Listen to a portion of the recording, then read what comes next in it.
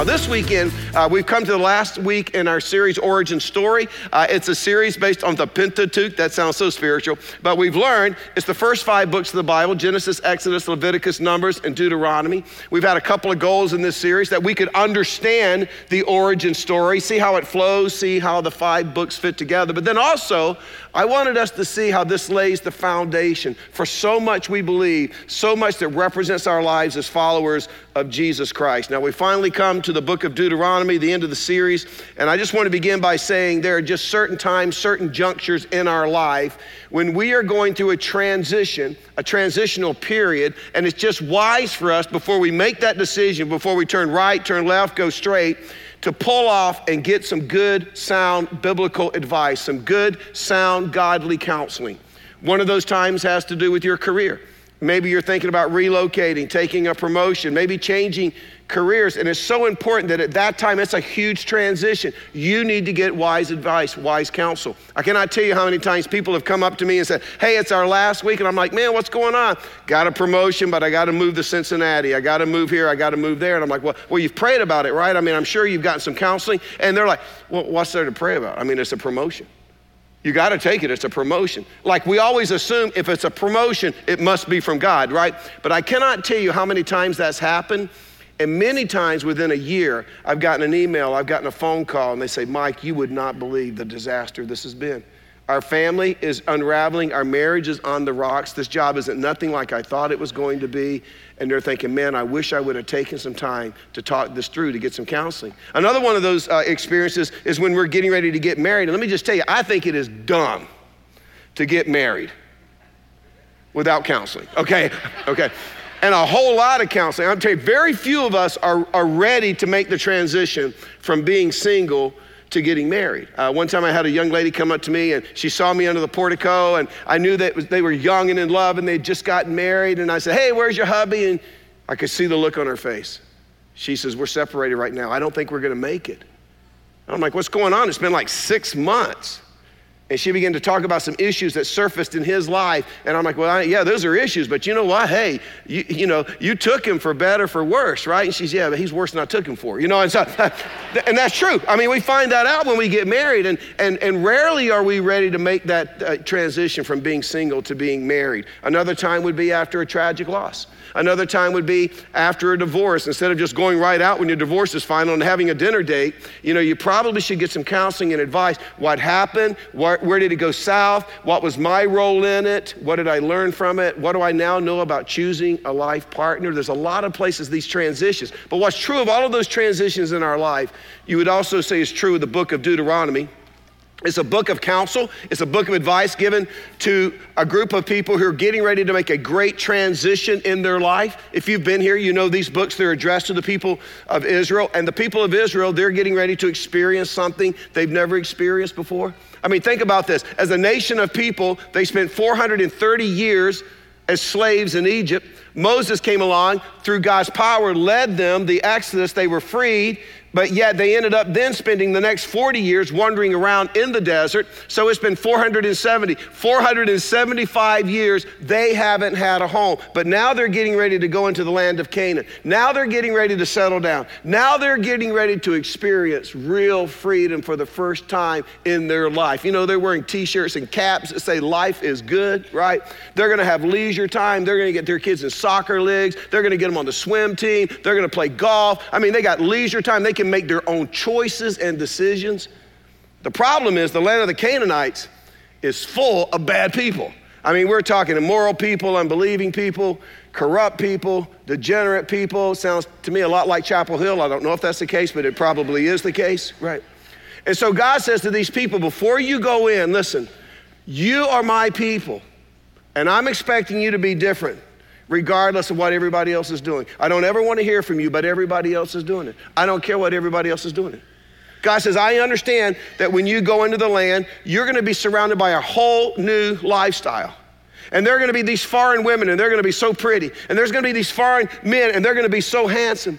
And your heart's going to fall for them, and you're going to follow them home, and you're going to go into their house, and you're going to look up on their mantle, and they're going to have an idol. They're going to have a shrine to a different God. And you're going to realize they have a different belief system. And they're going to try to tell you on their different value system. But God says, I'm warning you right now, Don't compromise. Don't sell out. Don't change. And so right before they go in, God pulls them aside, and through Moses, he gives them some advice to help them with this transition. Let's just get some introduction, some basic information about the book. What does Deuteronomy mean? Again, it's a Greek word. It goes back to 250 BC when a group of guys, 70 guys, translated the Hebrew Old Testament into Greek because it was the language of the day. And so when they got to the 5th book of the Bible, they gave it a Greek name. They named it Deuteronomy. Deuteros means second. Nomos means law.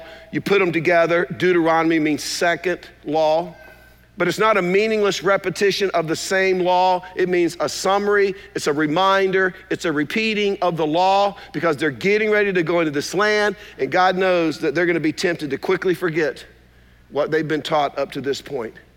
Plus, life's gonna get easier because they're gonna run the Canaanites and all the other ites, the termites, they're gonna run them out of the land, and they're gonna get to move and live into their houses that they didn't build. They're gonna get to eat from gardens and vineyards that they didn't have to plant.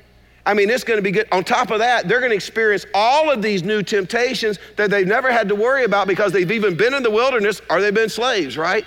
And so God says, you need to be reminded one more time before you go in. It's kind of like you ever been invited over to somebody's house for dinner and you got young kids.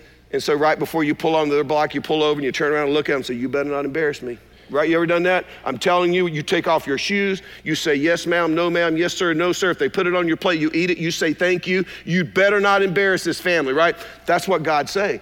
I'm gonna give you one last warning before we go into the land. What's the location? It's important because it says in Deuteronomy chapter 1, verse 1, these are the words Moses spoke to all Israel in the wilderness east of the Jordan. Verse 5, east of the Jordan in the territory of Moab, Moses began to expound this law, saying, so they're in the land of Moab. They're on the other side of the Jordan River. Those of us who were just in Israel, we actually saw there's a monument there where they say this is where it took place. I don't know.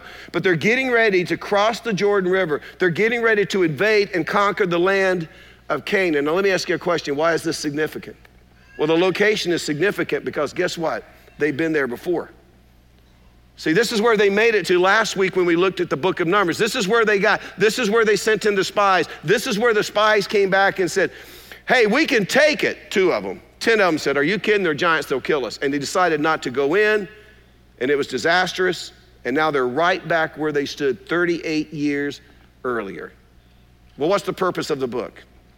Is to encourage Israel's obedience and loyalty to God. In fact, the key section for the entire book is in chapter 6, verse 4. Hear, O Israel, the Lord our God, the Lord is one. Love the Lord your God with all your heart, with all your soul, with all your mind. These commandments that I give you today are to be on your hearts. Impress them on your children. Talk about them when you sit at home and when you walk along the road, when you lie down and when you get up. Tie them as symbols on your hands. Bind them on your foreheads. Write them on the door frames of your houses and on your gates. In other words, he's saying this, my word is to mark your life. My word is to mark the lives of your children. It's to mark your homes. It's to mark every aspect of your life. God's word, my word, is to be your guide for life. Let me ask you a question. Why do you think Moses emphasizes this so much? It's because, see, he knows they're getting ready to cross the Jordan and go into a land where that's not the case. It's not the case. By the way, some of you can relate to this. Some of you experienced this when you went off to college. You know, maybe you were fortunate. You grew up in a Christian home, went to a Christian school, maybe even homeschooled. Maybe you were a part of Young Life, and then you went off to college and you walked on that campus, and all of a sudden you were exposed to a lifestyle that was completely foreign to the way you were raised. All of a sudden, there's a whole new way of life, a whole new vocabulary, there's a whole new value system, there's a whole new way of thinking, and you weren't ready for it. I mean, it just kind of rose up and punched you in the throat. You didn't know what you had gotten into, right? Well, we find these Hebrew people in their very, very similar situation. So Moses' goal here is just to prepare them for what they're getting ready to face. Now, there are 3 things that Moses wants to make sure these people remember. And this will help you as you're studying the book of Deuteronomy. First of all, he says, you need to remember the faithfulness of God in the past. And that's kind of covered in the first 4 chapters. You need to remember how God has been faithful in the past. By the way, it's really, really important that we see this moment standing at the Jordan River the way Israel saw this moment, because understand, this is a bad memory. I mean, they had stood right on the edge of Canaan 38 years earlier. They've heard God say, the land is yours, I'm gonna give it to you, go for it, go take it. But they didn't go take it, they balked, they didn't trust God. And the result we saw last week was disastrous. It's a bad memory. By the way, let me just say this. There are times in our lives where God will bring back a bad memory. I mean, let's be honest, sometimes memory is an incredible thing, right? Sometimes memory is a horrible thing. Because every one of us, as we sit here this weekend, including me, every one of us, we have memories that we wish we could forget. But you know what? God will not let us forget them. Do you know why? It's because he wants to remember the days in the wilderness. In fact, if nothing else, then just to serve as a motivation that you don't want to go back there. To serve as a motivation, you don't want to make that mistake again. So God will bring that memory back to our mind. That's what Moses is doing with the people. He's saying, don't forget, your parents were right here. Your ancestors were right here 38 years ago. And we're back. But we're not back because of anything we've done. We're back because God is faithful. And so for the next few chapters, chapters 1 through 4, Moses kind of retraces that experience, and he says, you need to remember two things. First of all, he says, you need to remember the faithfulness of God in spite of your failures. And then he says, you need to remember the faithfulness of God in spite of your unfaithfulness. By the way, let's be honest. When we look back over our lives, every one of us, we can all see times of failure, and we can all see times of unfaithfulness to God. That's true of me also. But this is what's interesting. No matter how colossal the failure, no matter how much our unfaithfulness, this is what you need to understand. God never left us. You ever thought about that? He never left us. Oh, he disciplined us. Just like you discipline your child when they run out into the street, because you want them to know they can't do that. Because if they do that, bad things are going to happen. So you discipline. No good parent says, oh, you're so cute. Let me give you a little snuggly. You're so cute when you run out. No, that's not a good parent. A good parent disciplines. If you're really a good parent, you spank them. But anyway, that's a whole other story. But a good parent disciplines their children, right? He scarred us. He scarred us so that we would never forget what we did, but he never leaves us. So he just faithfully stands by us. You know what I've learned as I've gotten older? One of the great motivators for living obediently today is a reminder of the days when I didn't and the consequences that followed. So he says, hey, remember the faithfulness of God in spite of your failures. Remember the faithfulness of God in spite of your unfaithfulness. And then when you get to chapter 5, it's the next section of the book, and the theme changes. Now Moses says, remember the holiness of God today. This is the present. Remember that God is a holy God. So in chapters 5 through 26, the emphasis is not on the faithfulness of God, it's on the holiness of God, it's on the purity of God. And Moses says again, you're right where you were 38 years ago. You're getting ready to go into the land. Don't forget that God is holy. In fact, let's rehearse a few things. And so when you get to chapter 5, you know what Moses does? He reminds them of the 10 commandments. He says, let's go over them again. It's the second law, Deuteronomy. It's the second law. He gives them the exact same commandments that he gave them the first time in Exodus chapter 20. Moses says, now that we're back where we started, hey, let's remember what God said. Let's go through them. Let's recite them together, right? And I can pretty much summarize these verses by giving you 3 principles that Moses talks about. And these are timeless principles. Here's the first ones. Blessings accompany obedience.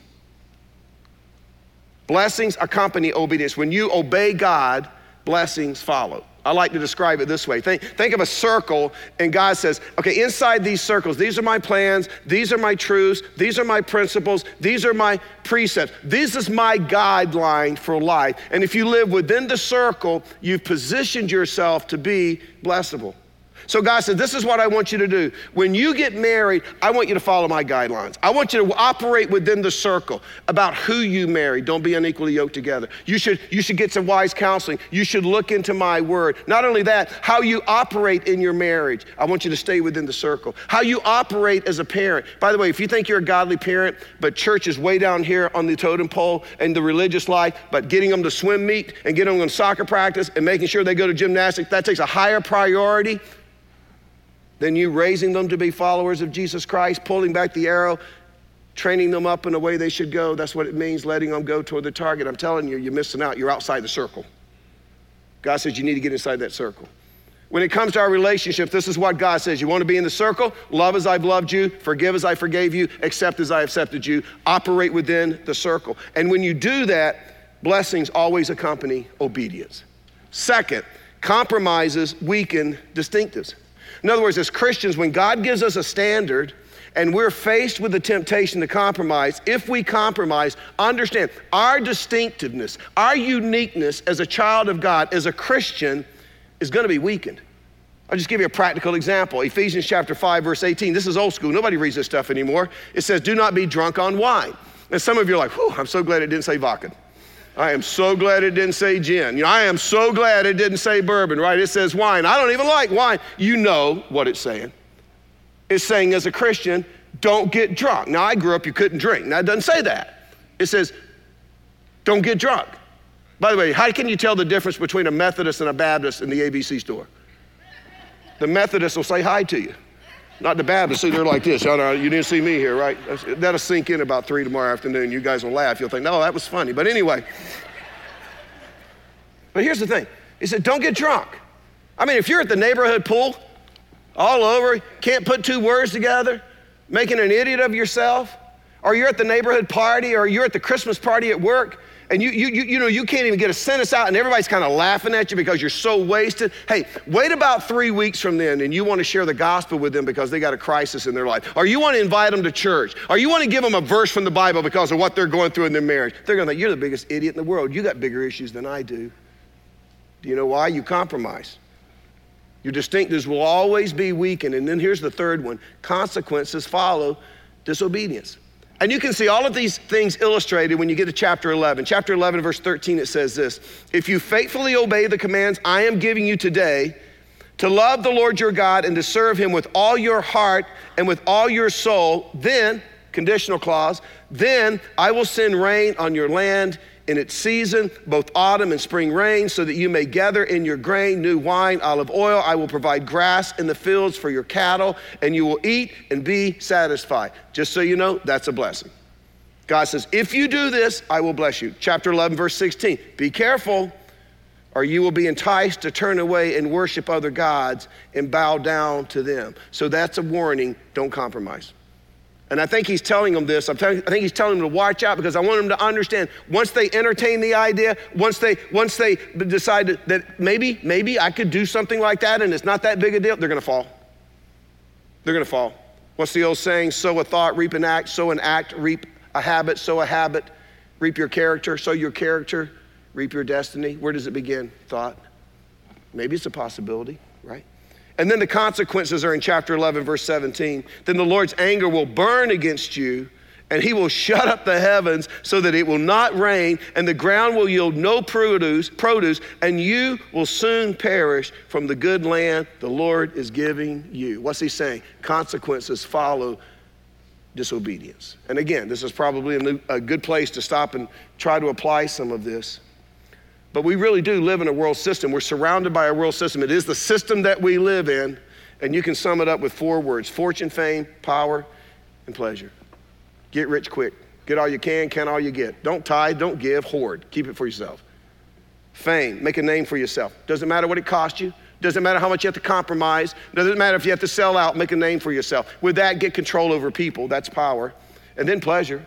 I mean, you got the resources, you got the power, you got the leisure time. If it feels good, do it. Be like Solomon. Be like the book of Ecclesiastes, right? And the system that we live in is set up in such a way that we almost cannot help but conform to it. But the real danger is that it can occur without us even realizing it. So God says this: as you live in that system, I'm not going to take you out of the system. I don't want you to isolate yourself from the system. I do want to insulate you in the system. So the way you insulate yourself in the system and live within the system is you don't forget me. Let my word mark every aspect of your life. I mean, let's just be honest. How many of us could honestly say that the principles, the values that we base our life on, we live our life based, how many of us could say they're from the Bible? I mean, be honest. How many of us could really say, you know what, the Bible's my guide for life? When I got a situation going on, I don't go to Dr. Spock, I don't go to Dr. Phil, I don't do any, I say, what does the Bible have to say about this situation? Now let me tell you something, I'm just gonna be honest with you guys this weekend. Most Christians, we've lost our distinctiveness. We've lost what makes us unique. I know this sounds old school, and it's okay.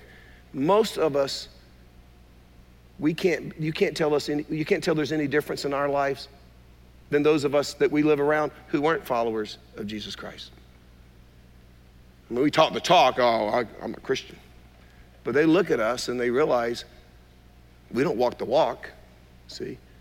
And so we've lost our distinctiveness, which means because we lost our distinctiveness, we've lost our influence.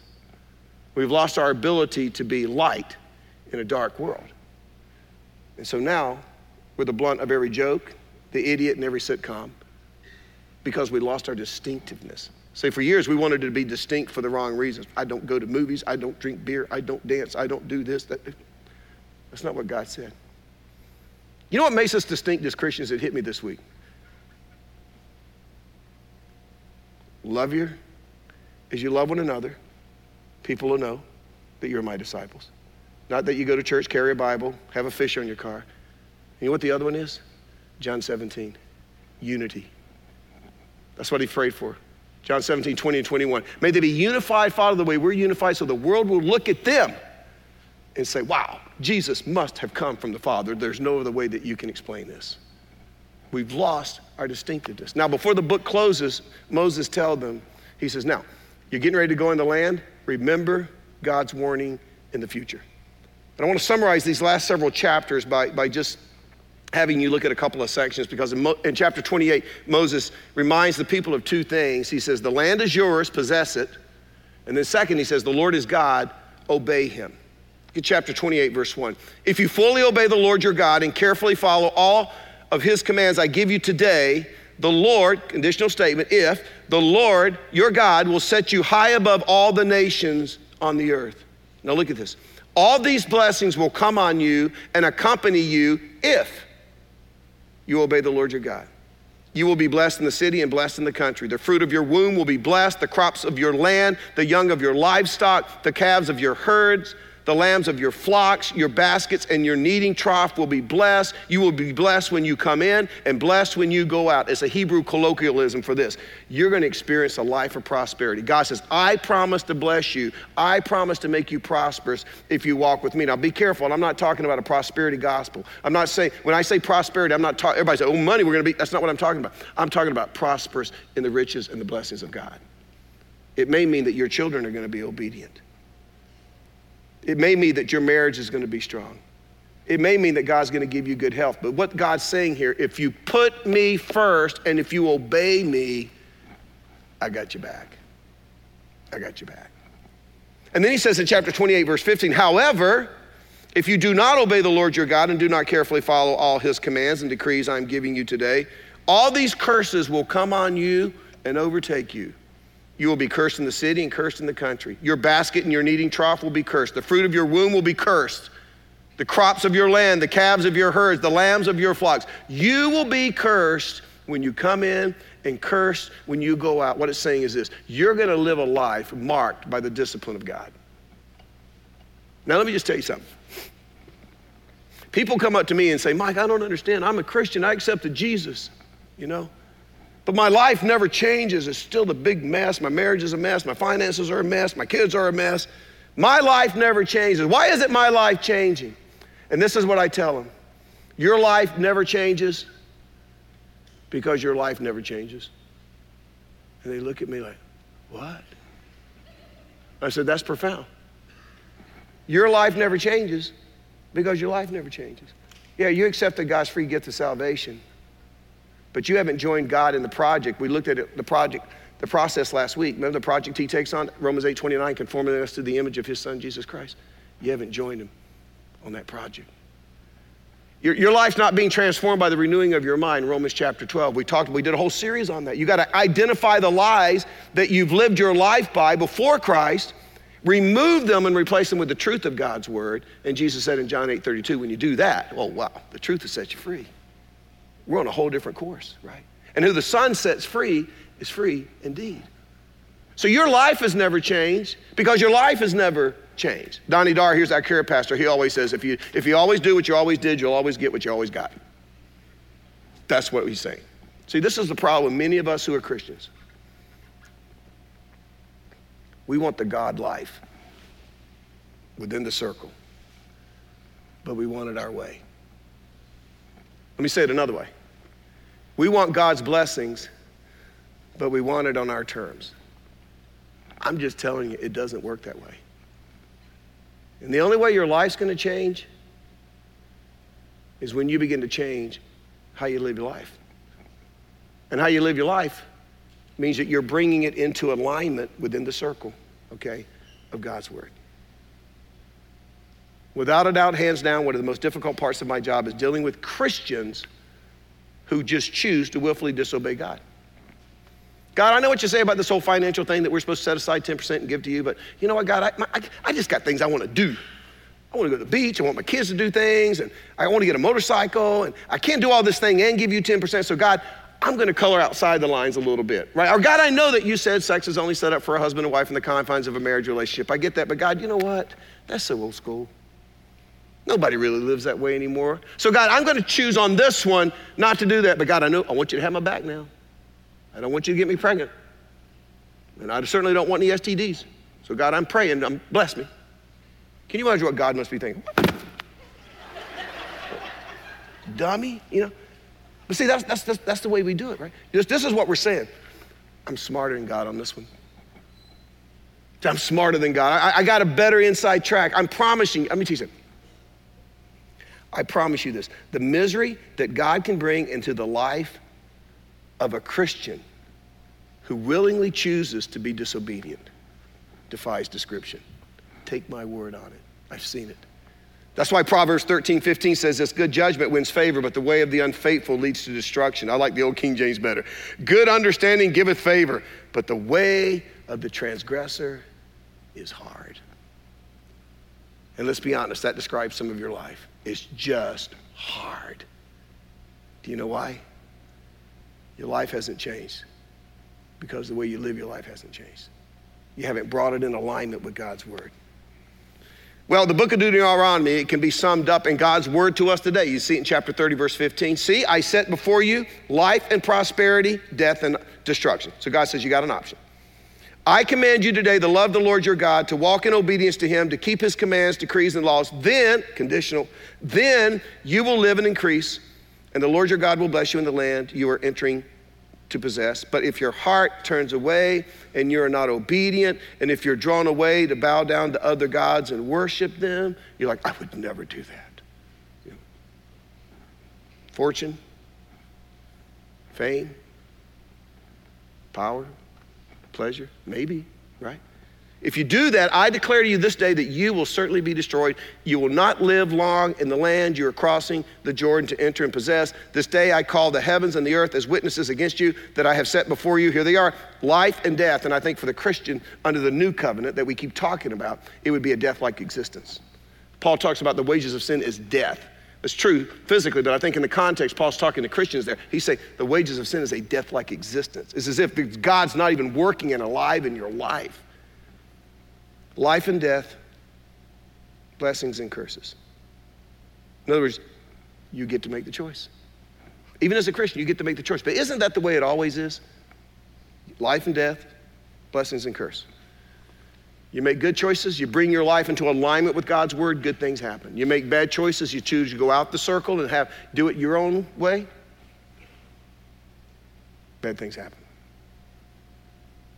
Let me give you a couple of ways in closing that you can bring your life into alignment, practical things you can do to see your life begin to change. Let me just say this, if you're not in a small group, get in a small group. It's a big part of who we are at Hope. Small group's just a group of Christians, sometimes not even Christians. Maybe they're on the journey, they're just asking questions and kicking the tires. But it's a group of people who get together to study God's word and love each other and do stuff in the community together and have fun together. But the beauty of it is somebody in that small group will be a little further on the journey than you are. And so you get to say, hey, can I have coffee with you? Because this whole tithing and financial thing, you guys sound like you've got it down. How did you get there? How did you get that kind of faith? Or serving, I noticed you serve in Kid City, or you do this. I mean, how do you find time to do that kind of stuff? What did you reorganize in your life? Or I just noticed as a married couple, you guys seem to relate the way I would love to relate to my spouse. And see, they can help you along. There's accountability. There's iron sharpening iron. Now, here's the downside to a small group. It's easy to hide. See, a lot of women go to small groups and you sit there. And if you choose to do that, it's not going to be much benefit to you, okay? But it's there. There's accountability. There's a safety net. But I think the best way that you can make the right kinds of decisions and choices in life, the best way you can bring your life into alignment with the Word of God is by having a personal board of directors in your life.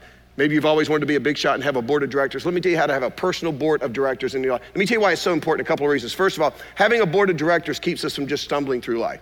Keeps us from running into walls, keeps us from hitting the potholes, getting off the road, getting into the deep weeds.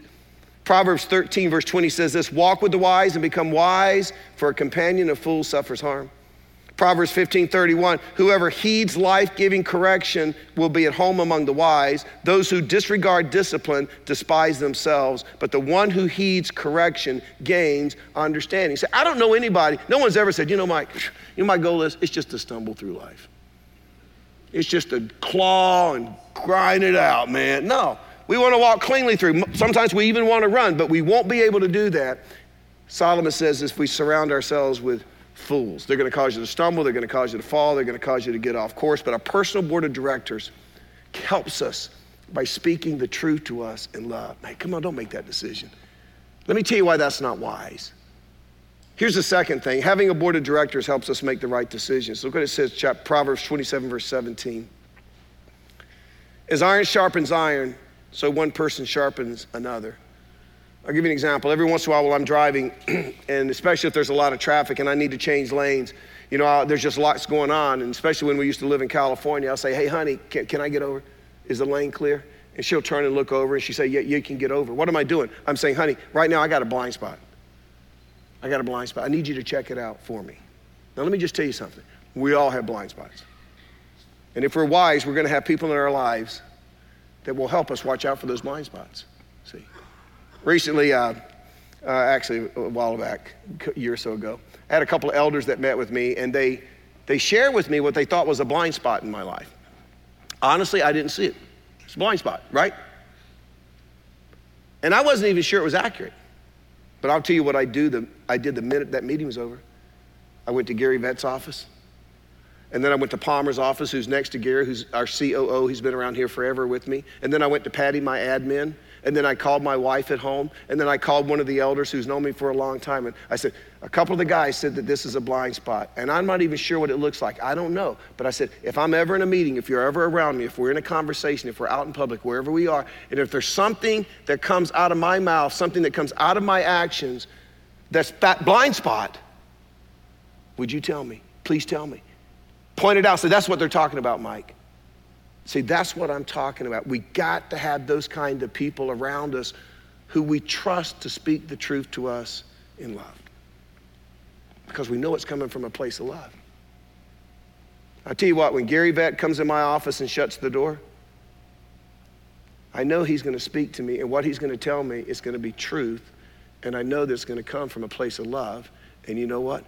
I heed his advice every time. That's just wisdom. See, I'm not that smart, but I'm smart enough to know that. That's why it says, Proverbs 27, verse 6, wounds from a friend can be trusted, but an enemy multiplies kisses. You know what it means? An enemy will tell you whatever you want to hear. But someone who really loves you will speak the truth in love. So this limits accountability to a few trusted, loyal friends. I'm talking about people who have the opportunity. You give them the freedom to walk into the depth. You give them the freedom to walk into the recesses of your life. So based on those thoughts, let me ask you just a few questions in closing. Can you name a person outside your family from whom you receive wise counsel? Can you name one? If you can, good for you. If you can't, you should start praying, God, bring those kinds of people into my life. It would be a great thing to pray about at the prayer vigil. And by the way, here's some qualifications for the kind of people that you should be looking for. And it probably won't shock you. They're straight from the Bible. Here's the first one. They should be a Christian. They should be a Christ follower. Amos said in 3:3, how can two walk together unless they're agreed? See, you want to make sure their priorities match the priorities of God. Their value system matches the value system of God. See, that's where you want to go. That's where you want to get. So you need to get somebody who can help you get there. You have to agree on these things. Second, they should be an encourager. Third, they must be able to keep a secret. You have to feel like I can share anything with them in confidence, and it's going to stay between us. And then they just need to be the same sex as you. You don't want to go deeper in life with people that are of the opposite sex. That's not going to end well. It never, especially if you're married, you're just an idiot. I mean, that's never going to end well.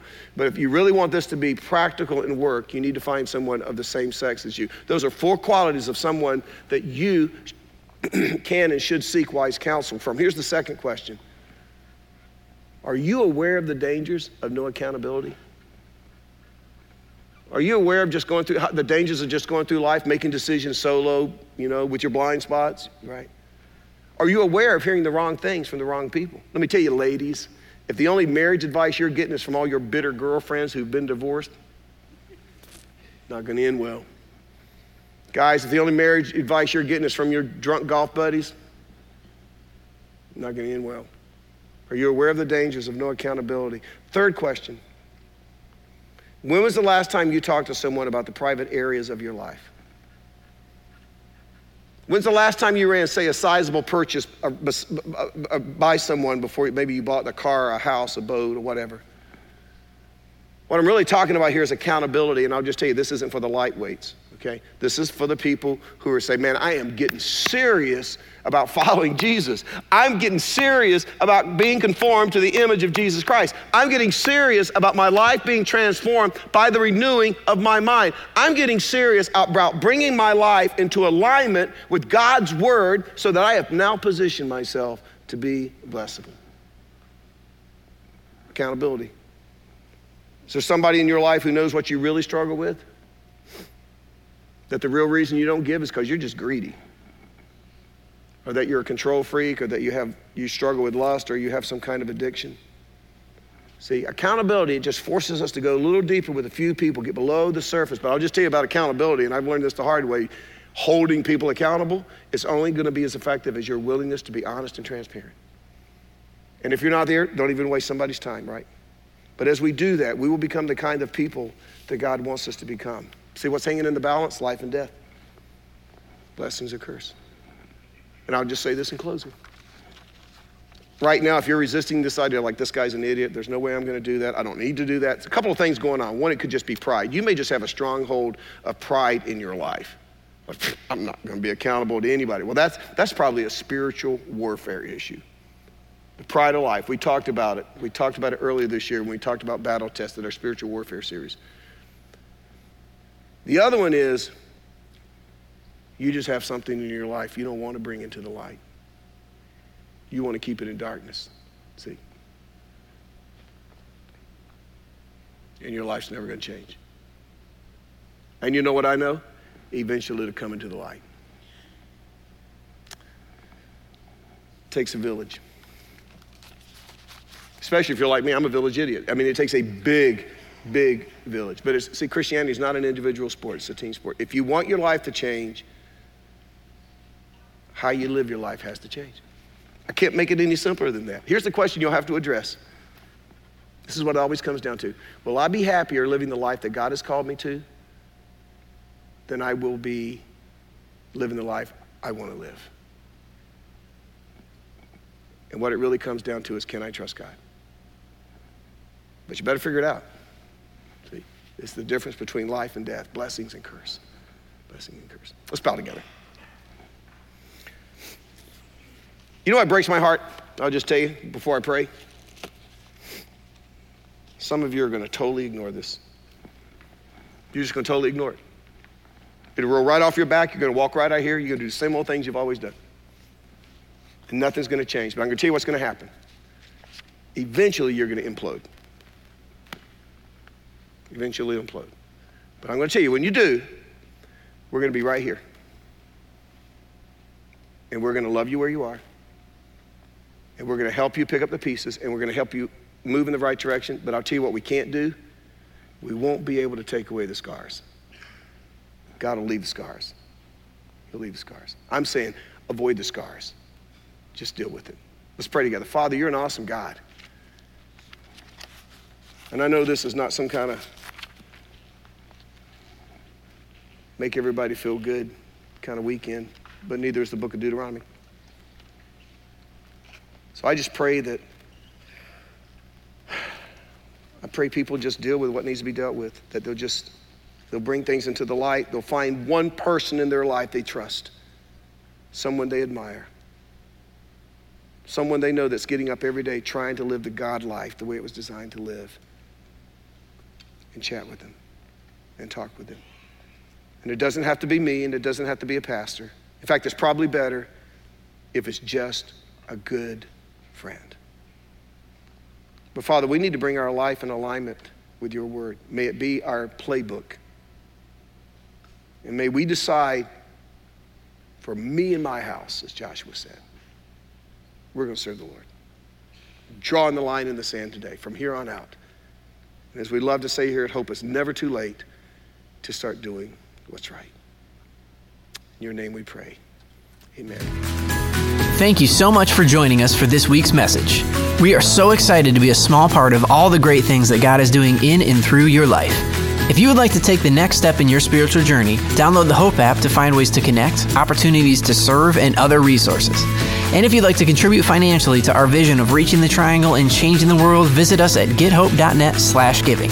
Thank you for your commitment to resourcing Hope as we love people where they are and encourage them to grow in their relationship with Jesus.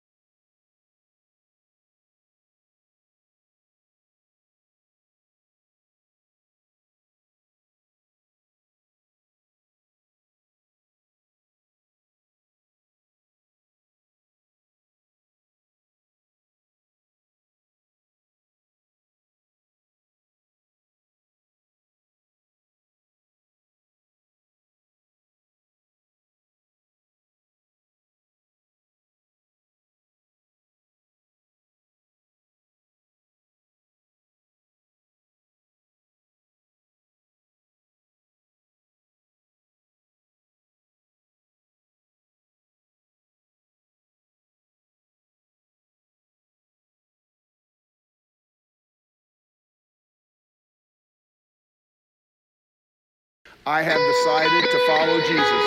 No turning back.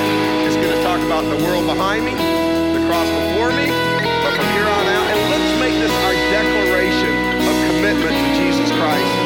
What we've learned, let's put it in process, and let's celebrate what God is going to do in and through all of our lives. Let's sing it together. Don't leave. We got snipers on the roof. Stay right here. Let's sing it together.